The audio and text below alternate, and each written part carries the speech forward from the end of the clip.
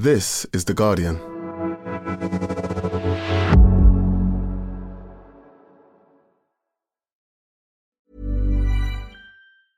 Finding your perfect home was hard, but thanks to Burrow, furnishing it has never been easier. Burrow's easy-to-assemble modular sofas and sectionals are made from premium, durable materials, including stain and scratch-resistant fabrics. So they're not just comfortable and stylish, they're built to last. Plus, every single Burrow order ships free right to your door. Right now, get 15% off your first order at burrow.com/ACAST. That's 15% off at burrow.com/ACAST. I'm Nick Friedman. I'm Lee Alec Murray. And I'm Leah President. And this is Crunchyroll Presents The Anime Effect. We are a new show breaking down the anime news, views, and shows you care about each and every week. I can't think of a better studio to bring something like this to life. And I agree. We're covering all the classics. If I don't know a lot about Godzilla, which I do, but I'm trying to pretend that I don't right now. Hold it in. And our current faves. Luffy must have his due. Tune in every week for the latest anime updates and possibly a few debates. Oof. I remember, what was that? Say what you're going to say and I'll circle back.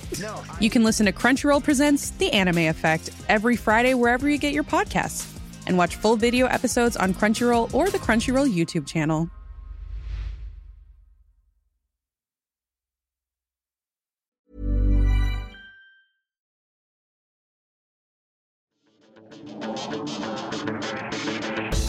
Hello and welcome to The Guardian Football Weekly. This is a special on disability in football, from accessibility and catering for fans to playing and inclusion and working in the game. Why isn't it spoken about a lot? Is it because there isn't really a culture war around disability? It feels like everyone believes disabled people should be able to attend and play football and work in the industry, but for that reason not enough of us talk about it or fight for it. On today's pod, we're going to speak to a number of fans and people in the game, some of whom live with a variety of disabilities that have affected their relationship with football, and we'll hear about some of the good things clubs are doing. We just want to hear their experiences and find out what able-bodied fans can do to be an ally. This is The Guardian Football Weekly.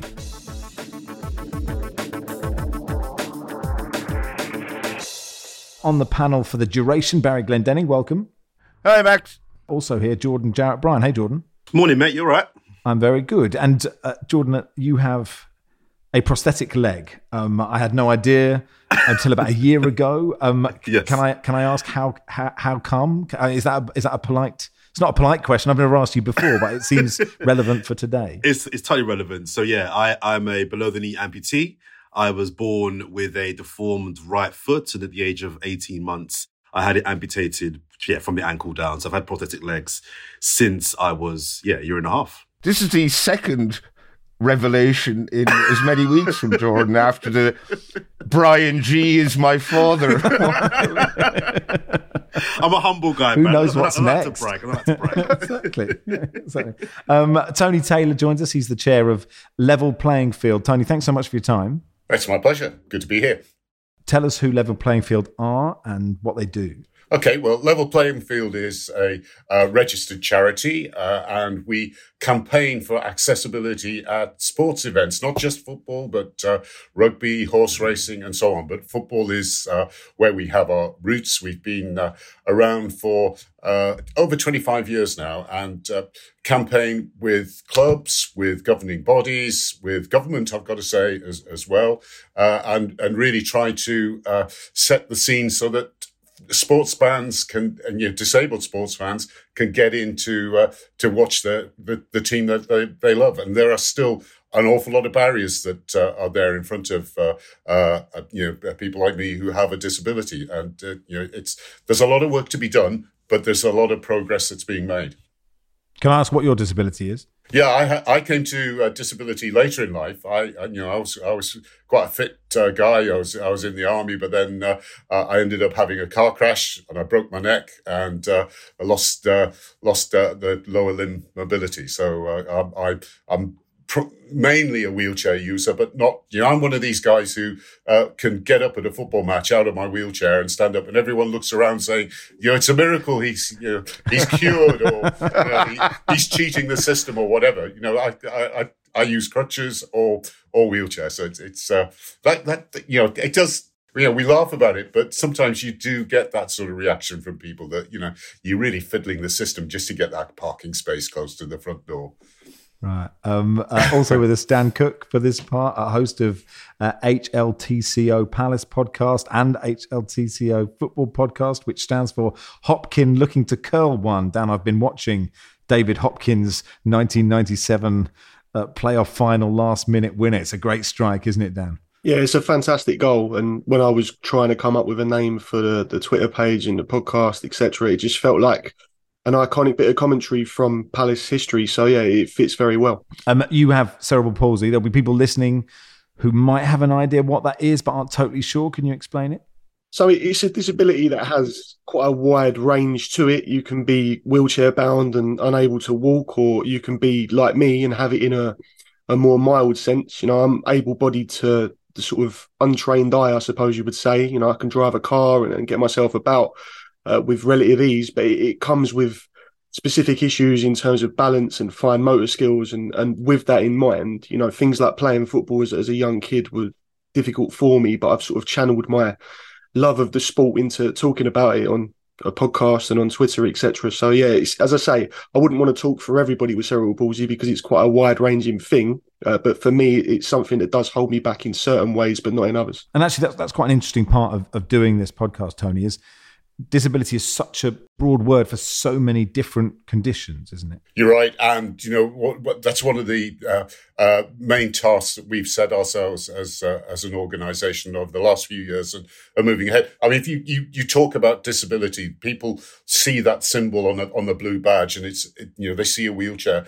And that's, you know, I reckon if you ask 99 out of 100 people what they think disability is, they'll say it's somebody who's a wheelchair user. And that's it. You know, they forget that there are people who've got neurodiverse issues, there are mental health issues. There are people like me who are have limited mobility but can get around. You know, I've seen so many examples of clubs where somebody's been attending and they've been wobbling around as they've been moving in the queue, and they've been taken aside because they've been accused of being drunk. And they're not drunk; they've got a mobility issue that makes them swagger. So one of the big efforts that we've made is to work on training with stewards to make sure that they can recognise as best as they can. I mean, we're not asking stewards to be medical professionals, but we're just asking that they use a bit of common sense when they see this sort of situation and think, you know, maybe that person does have a disability that we need to be aware of and approach it in a different way.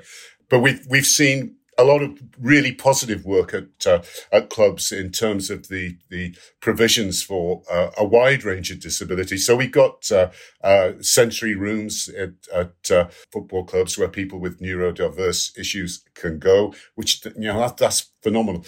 Changing places rooms at clubs. Absolutely fantastic. I mean, can you imagine going to a football club and a football match and just not being able to use the loo because the facilities aren't there? You know, basic, you know, it's not a human right, it's a human need. And, you know, suddenly we're seeing that come in. We're seeing so many things. And it's not just at the big clubs in the Premier League, it's right the way down the football pyramid. So, for instance, you have audio descriptive commentaries at Arsenal. You got the same thing at Wrexham as well. So it's the spread of those facilities covering multiple disabilities. And let's not forget, I'm going to be brief. I know I waffle. That 1 in 4 of our population in the UK are affected in one way or another, or associated in one way or another with people with disabilities. That's a huge minority, and it's a big thing that we need to resolve. Tony, you spoke there about trying to educate, say, stewards at matches. Do you approach clubs, or do the clubs approach you? A bit of both. We work very closely with the governing body. So we talk to the EFL and we talk to the Premier League, and they encourage their clubs to work with us. I mean, we're not the only people in the world who can provide equality and diversity training, but you know, we're pretty much experts, I think, when it comes to disability.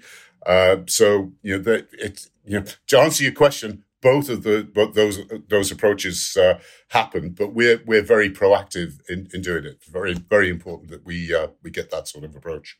I think Tony's initial point there about understanding the wide range of disabilities is really key as well. I was invited to do a talk at St Mary's University a few weeks ago about the crossover between disability and in the media industry. And I used a phrase which I'm kind of hanging on to now, which is called my invisible privilege. And I mentioned at the top there that I have a disability that is not seen and obvious.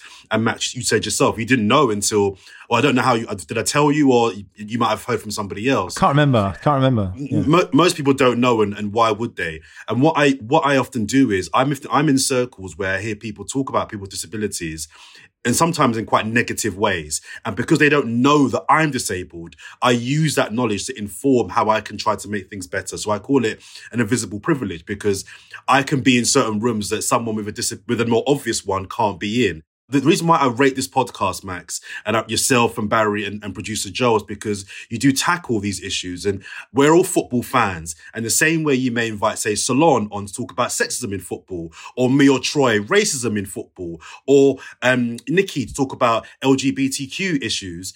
Disabled people, I think, need to be included as well, because we love football as well. We're not talking about De Bruyne's curler or a combined hate of Spurs or bashing referees. We love sport too. And I think the perspective you get from people with disabilities is also worth including, because I'm a man, I'm also black, I'm also a disabled person, and I'm also a football fan. I'm all of these things. And I think that it's really important that we have these sorts of discussions to kind of get the experiences of everyone, be it fans, administrators, or members of the media with disabilities. Dan, can I ask you about your experiences growing up? You mentioned there sort of, channeling your interest because playing was difficult. And I think about growing up, I'm 43, and I've talked about this in terms of when we talked about homophobia, right? I never heard racist language, but my school was full of casual homophobia all the time. I'd have called people gay. And in the same with disability, I'd have used words for people who were, who missed a shot. I'd have used pretty offensive words for disability. And I wonder if you experienced that growing up, you're a bit younger than me, and how it has changed over the years. I think it's funny, in a sense, because my experience of it was always that people use those sort of words. I won't call them out on this podcast because I don't want to give air to the words themselves, but we all know what they are. But they use them in a throwaway fashion often without wanting to be too offensive. It's almost like something that's just part of the sort of cultural way that the country works. But I found that, especially in high school, because I had a group of friends that were all into football, it was like my presence within that social circle made them more aware of the issues that come with using words like that. So then they almost took it upon themselves to police their own language and sort of call out anyone else that would use it because of their knowledge of me and my own struggles with it. I know some people don't like using the word struggles. I do, because I see it as a way of sort of striving against the stereotypes that can be placed on you. But I do think often it's a case of showing people that you are just like them, because as has already been said this morning, you can look at a disabled badge with a wheelchair and it's a very catch-all thing, but there are all sorts of different aspects to it that can be sort of taken into account once it's placed in front of you. And I think, I'm not under any illusions about the fact those words still get used, but I think the more people that are open and honest about their disabilities, it sort of gives people a window into the difficulties that people can have and then stops them from wanting to use those words. Is that part of the reason, Dan, why I don't know what the right way to articulate this. You built up your social media following. You built this podcast without anybody knowing that you had cerebral palsy. And very recently, you sort of opened up and talked about it. What was the sort of rationale behind that? Well, so from my point of view, what I never wanted, because and I've spoken about this on the podcast and on YouTube since I decided to tell people I've got what I've got, is that throughout my school life, it was almost a case of if you become rich and famous or you become a famous musician, you're not sure if the attention you're getting is because you're famous or because of the content of your music or your films or whatever. And what I never wanted was for people to be sympathetic towards me because I was a disabled football fan on Twitter. I just wanted my opinions to be given the level of respect they would be given if I was just any man off the street. So having built a reasonable following on social media and at a point in my life where I've now got a wife, a house, child, etc., I just sort of thought, well, I'm comfortable enough in my own skin now to let people know what I've got. And with that, I've sort of got the backing in my own sort of core to know that the following that I've built is solid because of my opinions on football, and not because I'm riding the coattails of any sort of sympathy that might come with being a disabled football fan. It's important now, Tony, I think, to say the kind of the reason, the catalyst for this podcast happening is because when we did the World Cup final, we crossed to Barney, who was at the stadium, and we recorded that like an hour after the game had finished, and the stadium was empty, but the music was blaring. So he jumped into a disabled toilet to do a report. Listeners would have heard it right at the top of the podcast, so it would sound like the stadium was still full. I'm not using that as an excuse for, you know, him jumping into that toilet, but and I actually said, oh look, Barney's in a disabled toilet, and genuinely, I didn't need to say that, and I almost said it in a sort of to add a bit of humor's the wrong word, but like I didn't see it as a problem. And then you guys got in touch with us and said, look, this is a real issue here, because, you know, if you're not disabled, don't go into an accessible toilet. And actually my first reaction was, God, like we've done so much on human rights, on all these things at the World Cup, that, you know, and I was sort of a bit pissed off. And then I actually thought about it and thought, hang on, if this had been discriminatory towards anything else, it was more my flippant use of the language, I think, than anything. If that had been sort of something like homophobic or racist or anything, I wouldn't have said it. The producer wouldn't have let it through. The exec producer wouldn't have let it through. And it's kind of a sign of what you are battling with in terms of, I don't know if ranking these things is important, but you take my point, it's in kind of the importance that people place on it.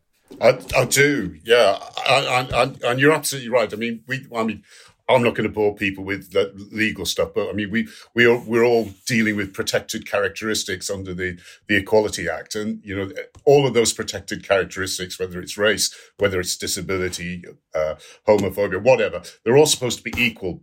But the reality is, I think we all know that there is a bit of a league table for protected characteristics. And that's one of the things we have to battle at. I mean, you know, we're talking about people declaring their disability. There's probably an awful lot of football fans who are disabled, who don't let anybody know that they're disabled at the club, and don't seek out the support and assistance that they might get at the football club that they'd be entitled to, because they're worried about the stigma that's still attached to disability, which, you know, we're in the 21st century, for heaven's sake. That's a horrible situation that we find ourselves in.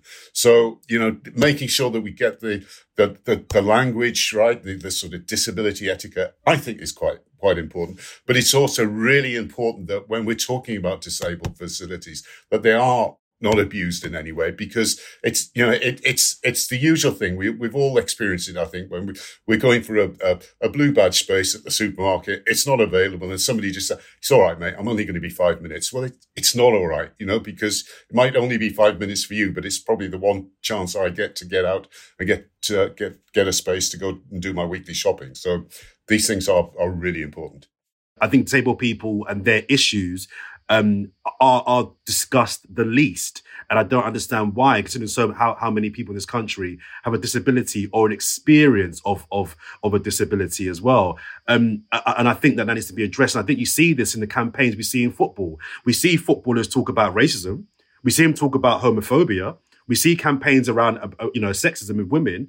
I can't think of a campaign with any high-profile footballers that have discussed the experience of disabled football fans. Yeah, I mean, the one point I wanted to make is when you look at all of those protected characteristics, they can all be adjusted or changed or influenced by hearts and minds policy. When you come to disability, it's normally involving capital expenditure. So if you're looking at a football club and you're talking about, you know, you need to change things for your access for your disabled fans, it's going to cost money. It's not just a statement or trying to influence people the right way. You got to spend pounds, shillings, and pence to get changes, and that I think is an issue that is probably one of the reasons why disability isn't right at the forefront, but it should be with so many people in our society associated with it. Do you think as well, Dan, that part of it is because, like I said in the intro, it's not part of a culture war? Like everybody, if you stopped anybody, everybody would agree that disabled people should have access and equal opportunities and all those things. So everyone's sort of on the same page, but that kind of means that people don't get angry about it like perhaps they should. No, I often think, I mean, talking about, alcohol and football are sort of synonymous with each other in this country, as far as I'm concerned. And I have turned up at different games over the last 25 years on numerous occasions.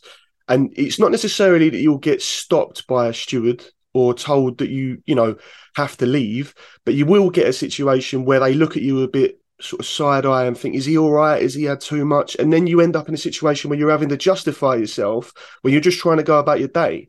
And that is a very frustrating thing to sort of contemplate on a week by week basis, because all I want as a normal guy that enjoys going to watch his team play is to just not forget about my disability, because you can't ever do that fully, but just sort of suspend it for a couple of hours and just enjoy the game for what it is. But you're constantly at the risk of judgment, I suppose, by other people because of their preconceptions about what my stance or my gait when I'm walking might look like. And that is, it just has to be there in the back of your mind all the time. And it would be nice to think that there was, the forethought from those people to think, actually, maybe it's not alcohol related and maybe it is disabled, Can I ask, and apologies if this is a dumb question, but are football clubs and other sporting venues are legally obliged to lay on facilities for disabled people?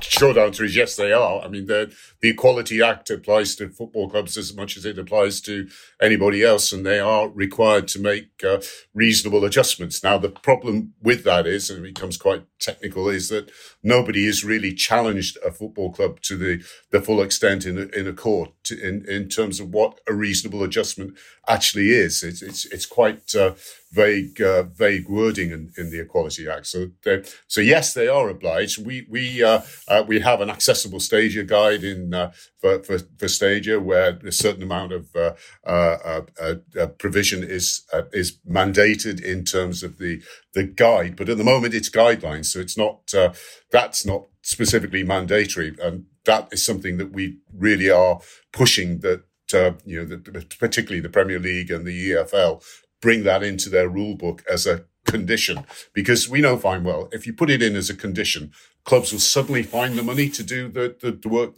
that's needed or the training that's needed.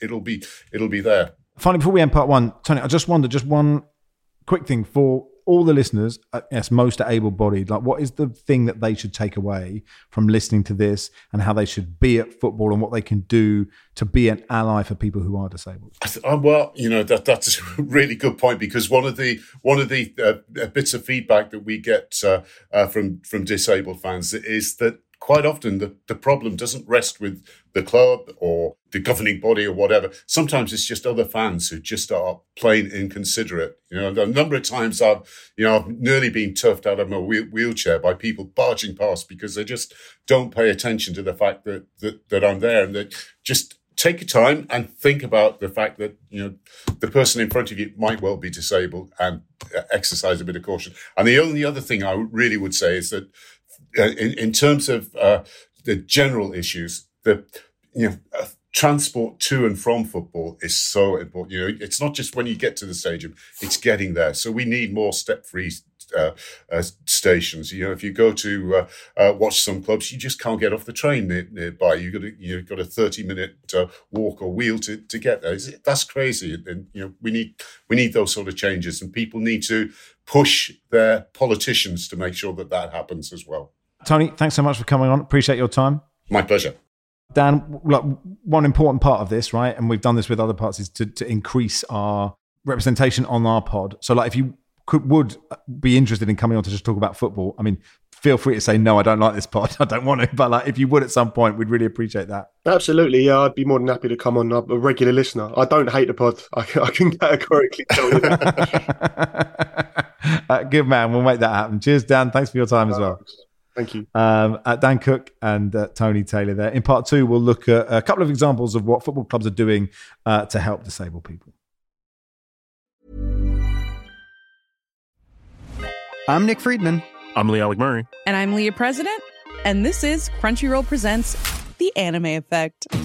We are a new show breaking down the anime news, views, and shows you care about each and every week. I can't think of a better studio to bring something like this to life. And I agree. We're covering all the classics. If I don't know a lot about Godzilla, which I do, but I'm trying to pretend that I don't right now. Hold it in. And our current faves. Luffy must have his due. Tune in every week for the latest anime updates and possibly a few debates. Oof. I remember, what was that? Say what you're going to say, and I'll circle back. You can listen to Crunchyroll Presents The Anime Effect every Friday wherever you get your podcasts. And watch full video episodes on Crunchyroll or the Crunchyroll YouTube channel.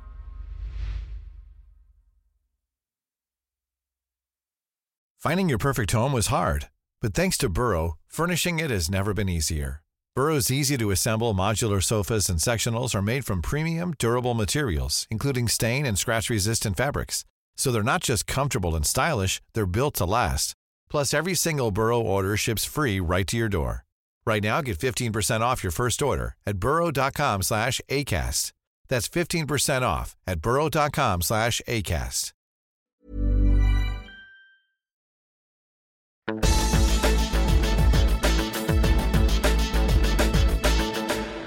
Welcome to part 2 of the Guardian Football Weekly, a special on disability within football. We had so many people get in touch about good things that clubs are doing. It was an impossible decision of who to ask to come on. It's not part of an agenda against Arsenal or anything like that. But I'm really pleased to say that Sam Brooker joins us, coach from Brighton and Hove Albion's charity Albion in the Community. Hey, Sam. Hi there. And also Terry Ritchie, Diversity and Inclusion Officer at Liverpool. Hi, Terry. Hi, okay. Yeah, good, thank you. Sam, tell us how you got involved with the charity and some of the work that you guys are doing. Well, basically, back in 2012, I had a car accident, which resulted in a spinal injury, which has left me with permanent nerve damage in my lower back and both legs. And after a few years of sort of hitting a low point mental health wise, a nurse at a hospital told me about Albion in the Community, at which point I sort of given up my dream of playing football and being involved in the game. From there, I've got in touch with Albion in the Community, pretty much heard straight back from one of the coaches there. And within a couple of weeks, I'd headed down to one of their sessions, at which point I was on 2 crutches, because that was my only way of mobility-wise. Carried on started playing with them, and sort of through the years I've fell back in love with football. My mobility's improved, and I've also got my level 1 coaching badge, looking to work toward level 2, got involved with coaching with them.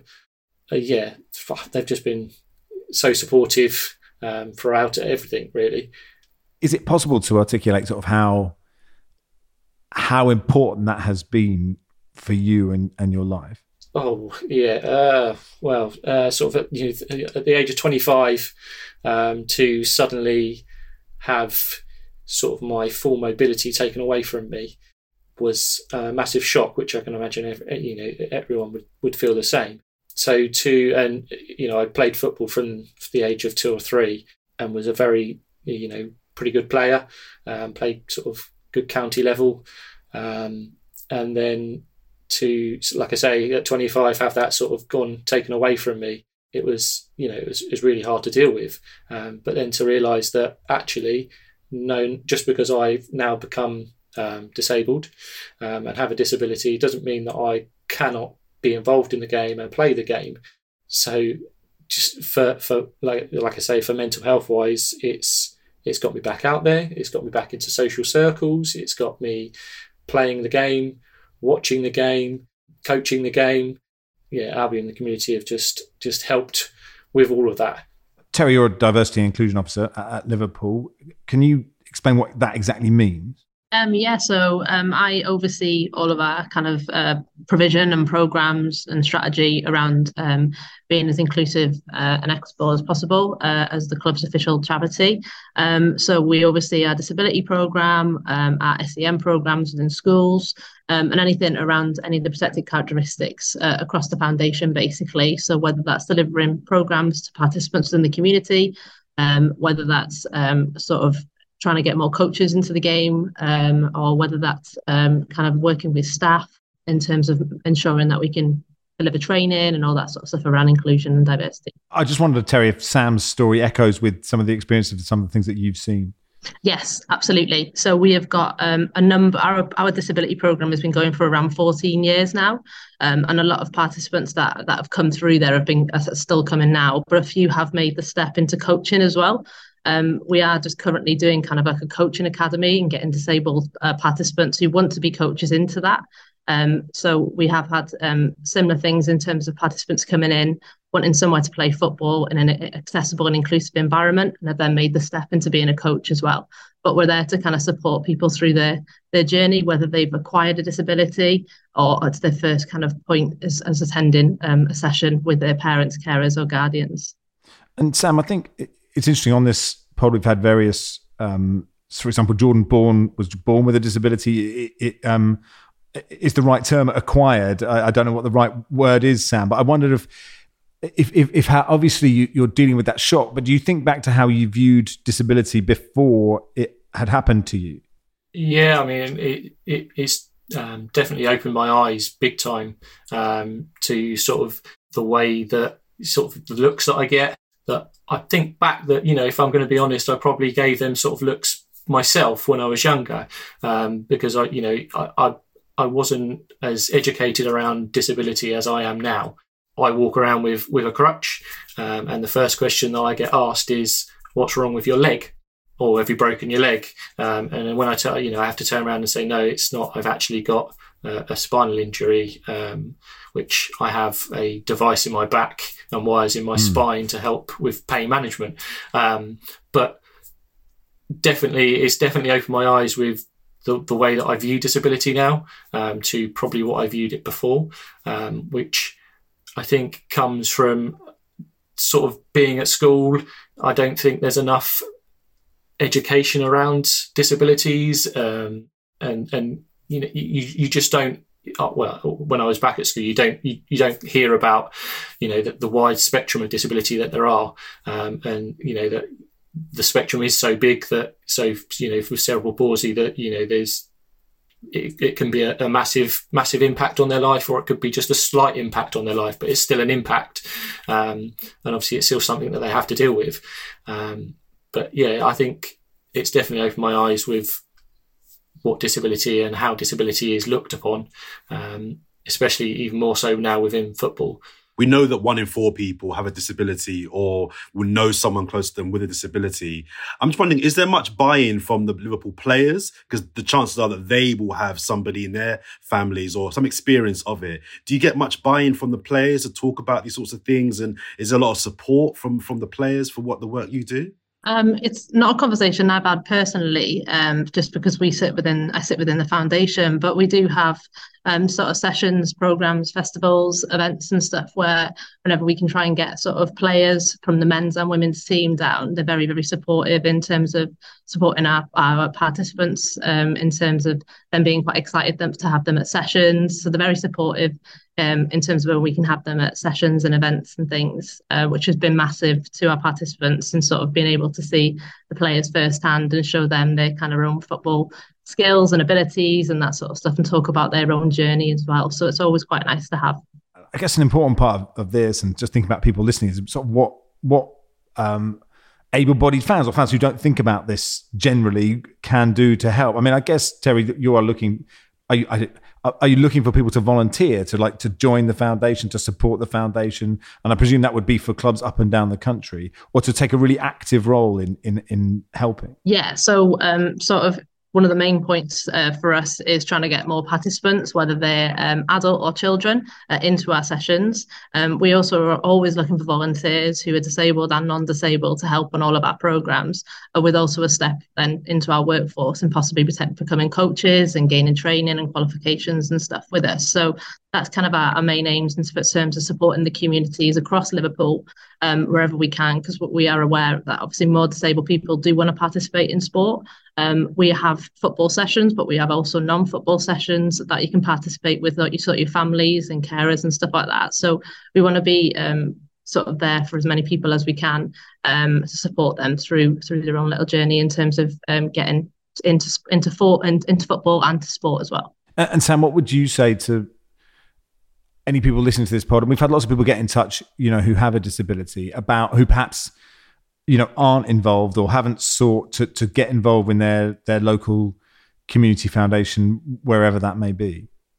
Yeah, I think it can be quite scary. It definitely was when I started, especially because sort of like I say, I became disabled. I wasn't born disabled. I sort of went to the session and was really nervous, really anxious, thinking, what's everyone going to think? What am I going to be able to play with these people? Am I going to be able to do anything? And I think the foundations and the clubs and charities all over the country are all going to be so welcoming to anyone that comes along. I think the main aim for everyone is just to get these people involved, because the gains that people can have from being involved, just both physically and mentally, are extraordinary. And that initial push to get to a session, maybe, or to get in contact with the local foundation or community, is going to be tough, but it's definitely something that I would recommend. Would you agree with that, Terry? Like the first time is the hardest bit? Yeah, absolutely. We've worked with quite a lot of families, but also adults as well, who the hardest part is sort of making that initial contact. And that could be based on a previous experience that they've not felt welcomed, or they've not felt included in sort of wherever they've been. So it's that initial contact, but also that kind of anxiety as well about whether this is the place for me. So we're there to support them. We're there to kind of offer them more than one opportunity. Like, we could offer them a session and then they'd rather go to a different one. So it's about working with that person. It's that person-centered approach to ensure that everyone feels included in what they want to do, because football, I should say, is for everybody. And it's about giving everyone that opportunity to be part of their community, to be part of their club and their foundation, to kind of share that love for the game, really. Both of you, thank you so much for coming on. Really appreciate your time. Keep doing what you're doing. It's been great. Terry Ritchie from Liverpool Foundation, thank you. Thank you very much. And Sam Brooker, coach at Brighton Hove Albion's charity, Albion in the community. Sam, thank you so much for sharing your story. Really appreciate it. Brilliant. Thank you very much. Thank you. That'll do for part 2. In part 3, we'll look at representation in the media. Spin your passion into a business with Shopify and break sales records with the world's best converting checkout. Let's hear that one more time. The world's best converting checkout. Shopify's legendary checkout makes it easier for customers to shop on your website, across social media, and everywhere in between. Now that's music to your ears. Any way you spin it, you can be a smash hit with Shopify. Start your $1 a month trial today at shopify.com/records. Hey, Mel, Bri here. Gotta work from home today because the whole family caught a nasty. Daddy! Hey, Mikey, if you're gonna puke, find the popcorn bowl! But my availability is 110%. Coincidentally, so is my fever. Kidding. Mel, I'm so cold but hot. But I'm gonna get you that budget just as soon as... Mikey, popcorn bowl! Press 1 to use Instacart and get your family's sick day essentials delivered in as fast as 30 minutes. Press 2 to keep working. Do not press 2. Just use Instacart, Brian.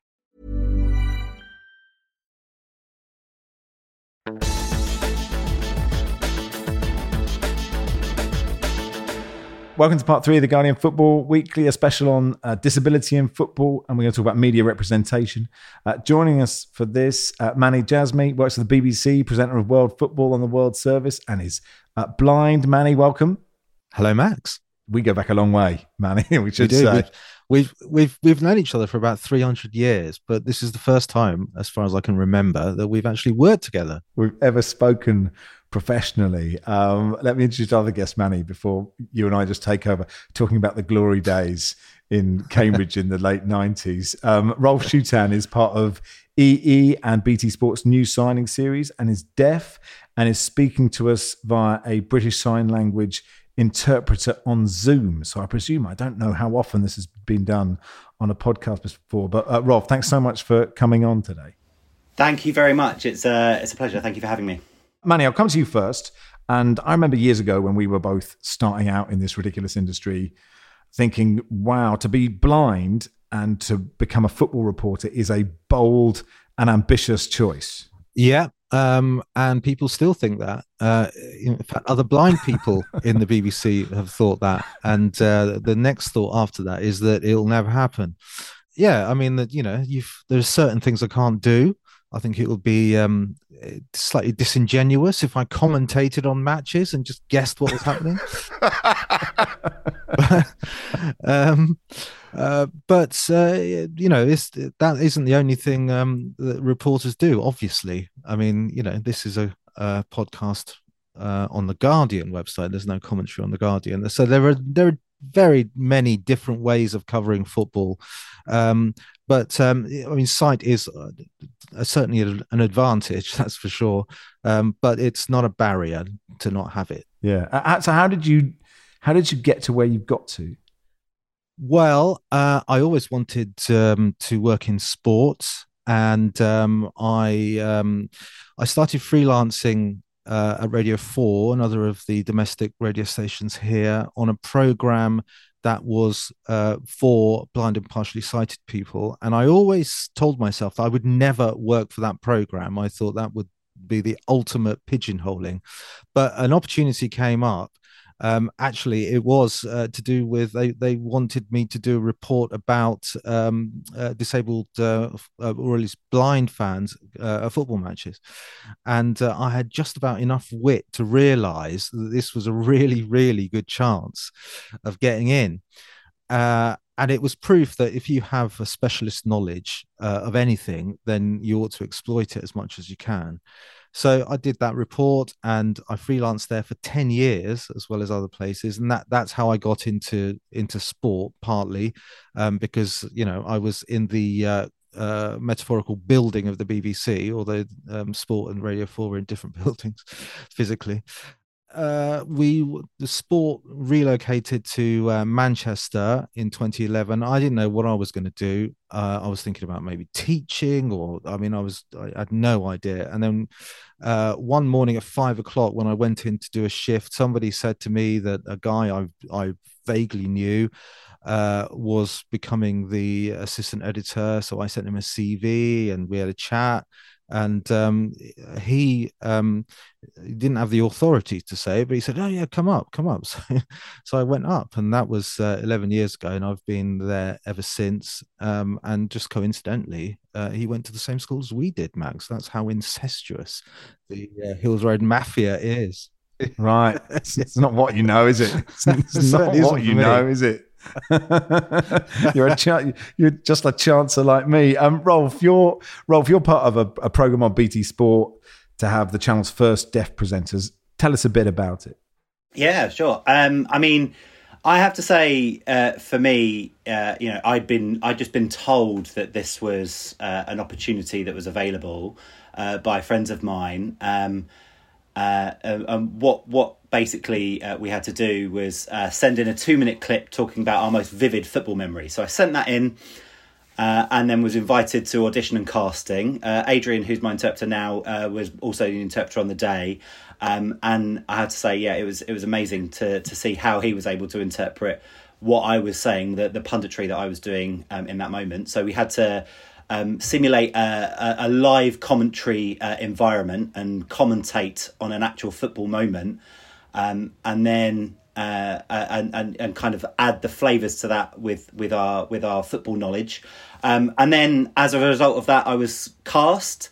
I mean, myself, I don't come from a traditional media background, so I don't have that expertise. But what's very clear is that BT and BT Sport and EE as well, for them, their experience of working with deaf people is limited, and so this is new ground for all of us. And what I'm enjoying about this process is the collaborative nature that we're embarking on.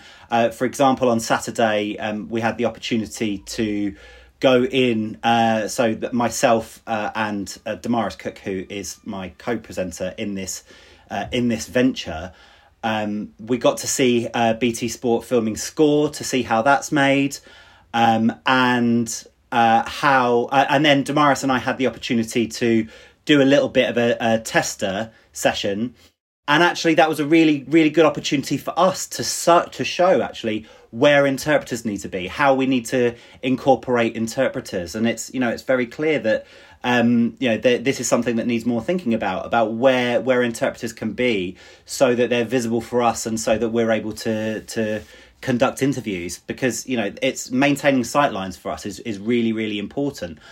That I think that the way that we went through that, the way we were able to have those conversations and to have that discussion is just indicative of how two-way and how open this process has been for Damaris and myself, and also with BT Sport. It's been fantastic.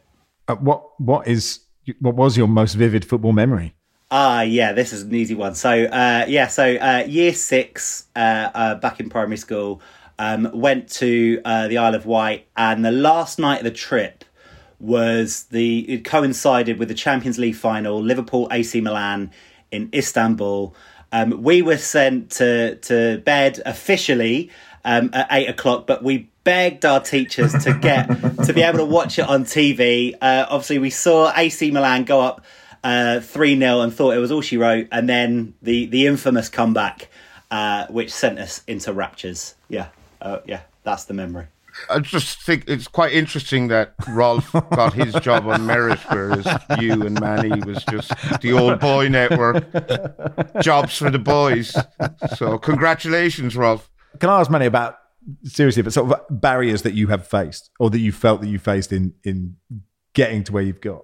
Well, I've had several people tell me that because I can't see, I should forget about journalism altogether, never mind sports. When I was freelancing in sport, I tried to get a few shifts here and there, and I was told, well, you can't use this, you can't use that. So, I mean, how are you going to do it? But I mean, that's what we get, disabled people, every day from everyone. The message is that, and it's not shouted out from across the road or anything like that, but the message in the way that people interact with me is that, because you can't see and we can, you're less capable, you're less competent than we are. How can you do anything? How can you dress yourself? How can you feed yourself? There was one guy who once asked me if I had a woman to come in to do my washing up. So when you have that every single day, it doesn't really affect you that much for people to say, well, I don't think you should be a journalist. Also, I didn't have a plan B. I've never had a plan B. It was this, or I don't know, piano tuning or basket weaving or something. So even if someone did say that to me, which they did, I thought, well, I mean, I'm sorry, but I haven't got anything else I want to do. So, like it or not, I'm going to stick at it. Rolf, I just wonder if those experiences echo with yours. Yeah, absolutely. I mean, I think this is I'd like to actually on the back of that. I'd like to ask Manny a question myself, if I may be so bold. Sure. Yeah.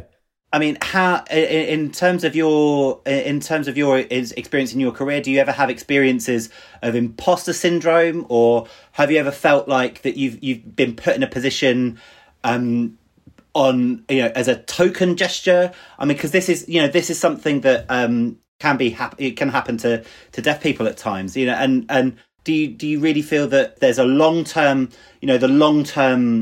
durability? Or have you ever felt like you've been put in a position as a tokenist, or people have just tried to tick a box? I once had a girlfriend who I'm very lucky that with my job for the World Service, I've traveled to many major events and covered a lot of football around the world. And I had this girlfriend once who asked me if I thought that the BBC paid for this just to be nice and to give me a bit of respite, I suppose. I don't know. I've never felt like a token because when I started, the zeitgeist of diversity wasn't really apparent. Wasn't a thing. as it is now. In fact, a couple of weeks ago, I did a video for BBC Sport trying to promote it to other disabled people. No, I don't think I've been a token. Imposter syndrome, yes, absolutely. I mean, for the reasons that were outlined right at the start, because bottom line is I've never seen a football match. I've never seen the geometry of a Pep team, or the tactical shift of moving players 5 yards to the left or 3 yards back that changes a game. So I have that disadvantage, but I make up for that by trying to have as much knowledge as my tiny brain can manage to keep hold of. So I might not be able to see what's happened, but I can appreciate what's happened, and I can still ask reasonable questions based on what's happened. But yeah, absolutely, pretty much every day I feel an imposter syndrome. So do I, if it makes any difference. I think it's really important to mention that there are actually, I think the industry, sports media, is, in my opinion, doing a better job of being inclusive of people with disabilities. There are actually more people working in sports media with disabilities than you will actually know. I don't think it's actually fair for me to name those individuals, but there are a lot of presenters, there are a lot of producers, there are a lot of people working in this industry with disabilities, and I think that is increasing. And my second point would be, it's really interesting hearing Rolf and Manny there talk about their experiences working in this space, because and Rolf, I think, mentions the phrase there, imposter syndrome. As someone myself with a very big mouth, and I'm very, very confident, I understand, again, my privilege that I can work in this industry and acquire certain experiences because people don't have a perception of me before they even meet or speak to me, in a way that someone with a stick or in a wheelchair or with a visible disability, they may have that placed upon them, and therefore it's maybe harder for them to feel comfortable or to thrive in this industry. Whereas I can be the person I am because people don't know that I've got one leg. It's not really a question; it's just kind of an observation of the differences of people that work in this space. I mean, 10 pods in, Jordan, and they certainly had an opinion of you. That is that is for sure. Rolf, you off air had an interesting point, which was about Football Weekly, which was about the fact that if you're deaf, you can't access this podcast. Like, a deaf person could not hear what we are doing right now. There's no transcript of this pod, right? So if you're deaf, you can't be part of the Football Weekly family. We want to be for everyone, and we're clearly failing there. Yeah, I totally agree. I mean, I think, deafness is a spectrum. With wearing a cochlear implant, I can hear reasonably well. But I think what we really need to do is be targeting those with the least access. Because if we can satisfy their requirements, then you're much more likely, you're pretty much guaranteed to meet the requirements of everyone else on the spectrum. One thing is about having access to music. Spotify, for example, adding access to lyrics, that's a game changer. And it's such a small technical addition, but it makes a massive magnitude of difference. So, whether, like having to go through that process of making that change, though, going through the towers, Spotify towers, and making all of that work. And, whether for something like this as well, as a podcast, having to go through all of those processes. And I can empathise with that because I work in banking and I understand that, there are processes to go through. But the footballing community is massive. There's so many people in society who love football, and the deaf community is no different. And just to be able to engage with all of the speculation that's going on in the transfer markets, to talk about the whys and wherefores of the results at the weekend, all of the stuff that's happening, particularly at the moment with Man City and all of that conjecture and the twos and fros of those particular cases. These are conversations that the deaf community is currently excluded from, and it just doesn't feel like that's right. That doesn't feel right. Rolf, how pivotal is your relationship with your interpreter? Like, your interpreter is Adrian. We can see him. He's the voice that we can hear. If you don't like him, or if you don't like how he is presenting your words, like that seems really and you're talking to an audience who are listening, who can hear. That feels really important to me. Yeah, absolutely, and that's a huge concern. That was a huge concern when I turned up for the BT Sport and EE new signing casting day and interview. I had talked about having to commentate and give some punditry on 2 video clips. I was talking to hearing people and 2 deaf people who are on the panel. The deaf people on the panel I wasn't concerned about because I was signing with them, but there were 2 very senior people. From BT Sport, and I knew that those people were going to be the ones that would make the ultimate decision. And I knew that if the interpreter wasn't able to capture who I am and capture how I'm able to really articulate myself in British Sign Language, I went in there well prepared to use my voice and interject, and if I felt I needed to. But when I saw that Adrian was the interpreter on the casting day, I was very comfortable, because Adrian and I have worked together before in deaf charity meetings that I've attended. But you're absolutely right in raising that point. It was there in the early stages of the process. It was only Adrian who was coming to interpret for myself and Damaris, and none of us felt that was really right going forwards for a male interpreter to be the voice, as it were, of Damaris. So now we're working with Adrian and with a female interpreter, just to make sure that both of the interpreters and both of us as presenters are able to really feel like we can work together and so that our voices as presenters are conveyed appropriately.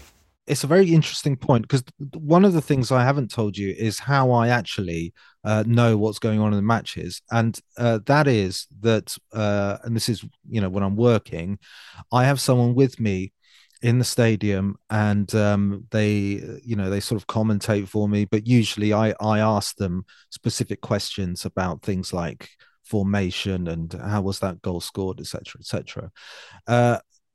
Pretty much everyone who has done that with me has not been a football fan. In fact, they wouldn't watch a football match unless they were with me in the stadium, and that is a downside, because you can't entirely trust what they say, because that they don't watch football very often. So they don't see what you want them to see necessarily all the time. The chemistry really is more important. I mean, if I was with someone who I absolutely hated, but who understood football, immensely well, it wouldn't work so well, because I need them to guide me to and from interviews, around mix zones, do everything else in addition to the match. The match is usually, it's just a small part of the overall trip. So it's a balancing act, really. I mean, ideally, what you want is someone who you get on well with really well, and who has the football understanding of Guardiola. But I haven't met that person yet. Manny, do you feel like a pioneer? No, I don't. I'm just me. I'm just like you and everyone else in this industry, just hustling and trying to cling on to a little piece of wood that I've got that keeps me afloat. I try and help where I can, but a lot of people don't know that I'm blind. I don't introduce world football and say, welcome to the program, I'm Manny Jasmy, I'm blind, So a lot of people don't even realize until it comes up, because I'm on the radio. Why would they? Max, Manny says there he needs someone he gets on well with the football understanding of Guardiola. And that's kind of what you have in me, isn't it? And I don't think you appreciate it. I did want to ask the same question to Rolf, actually. I know it's sort of perhaps at the start of your career, but do you feel like you are breaking down barriers doing what you're doing? Yeah, I mean, just linking there with what Manny is saying, and Jordan, actually, I think there's a link to what you were saying earlier as well. I mean, with invisible disabilities that we have. I mean, Manny, you don't openly broadcast that you're blind. Jordan, it's not immediately apparent that you've got one leg, and I don't broadcast the fact that I'm deaf, because with my speaking English voice, it's relatively clear. I can get through the day without necessarily people realising that I'm deaf, and then people don't really feel the need to make accommodations on that basis. But for my parents, who are very profoundly deaf and who do not have a speaking voice, then it's so important for them to make to make sure that people are making the effort up front.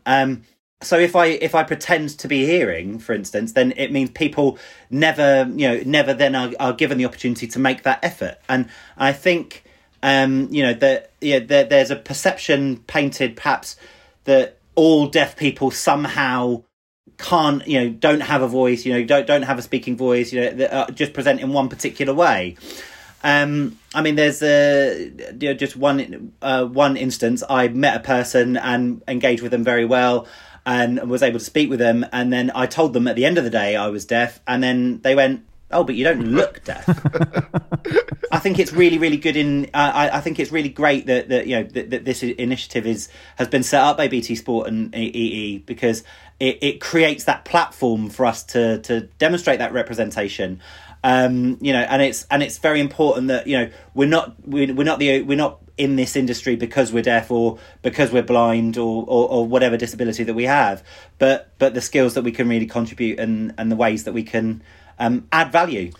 Rolf, thanks so much for your time. Really appreciate you coming on. Thank you very much for having me. Manny, I know Barry would like you to tell some story of me being, a reprobate at sixth form, but we all know what a massive square I was. So you have nothing, right? No, I got nothing on him. Yeah, good. Thanks for coming on, mate. Lovely to speak to you. Cheers, Max. Manny Jasby there from the BBC World Service. Rolf Tooten from BT Sport. Jordan, thanks for coming on, mate. Thanks, mate. Cheers. Thanks, Barry. Cheers. Football Weekly was produced by Joel Grove. Our executive producer is Danielle Stevens.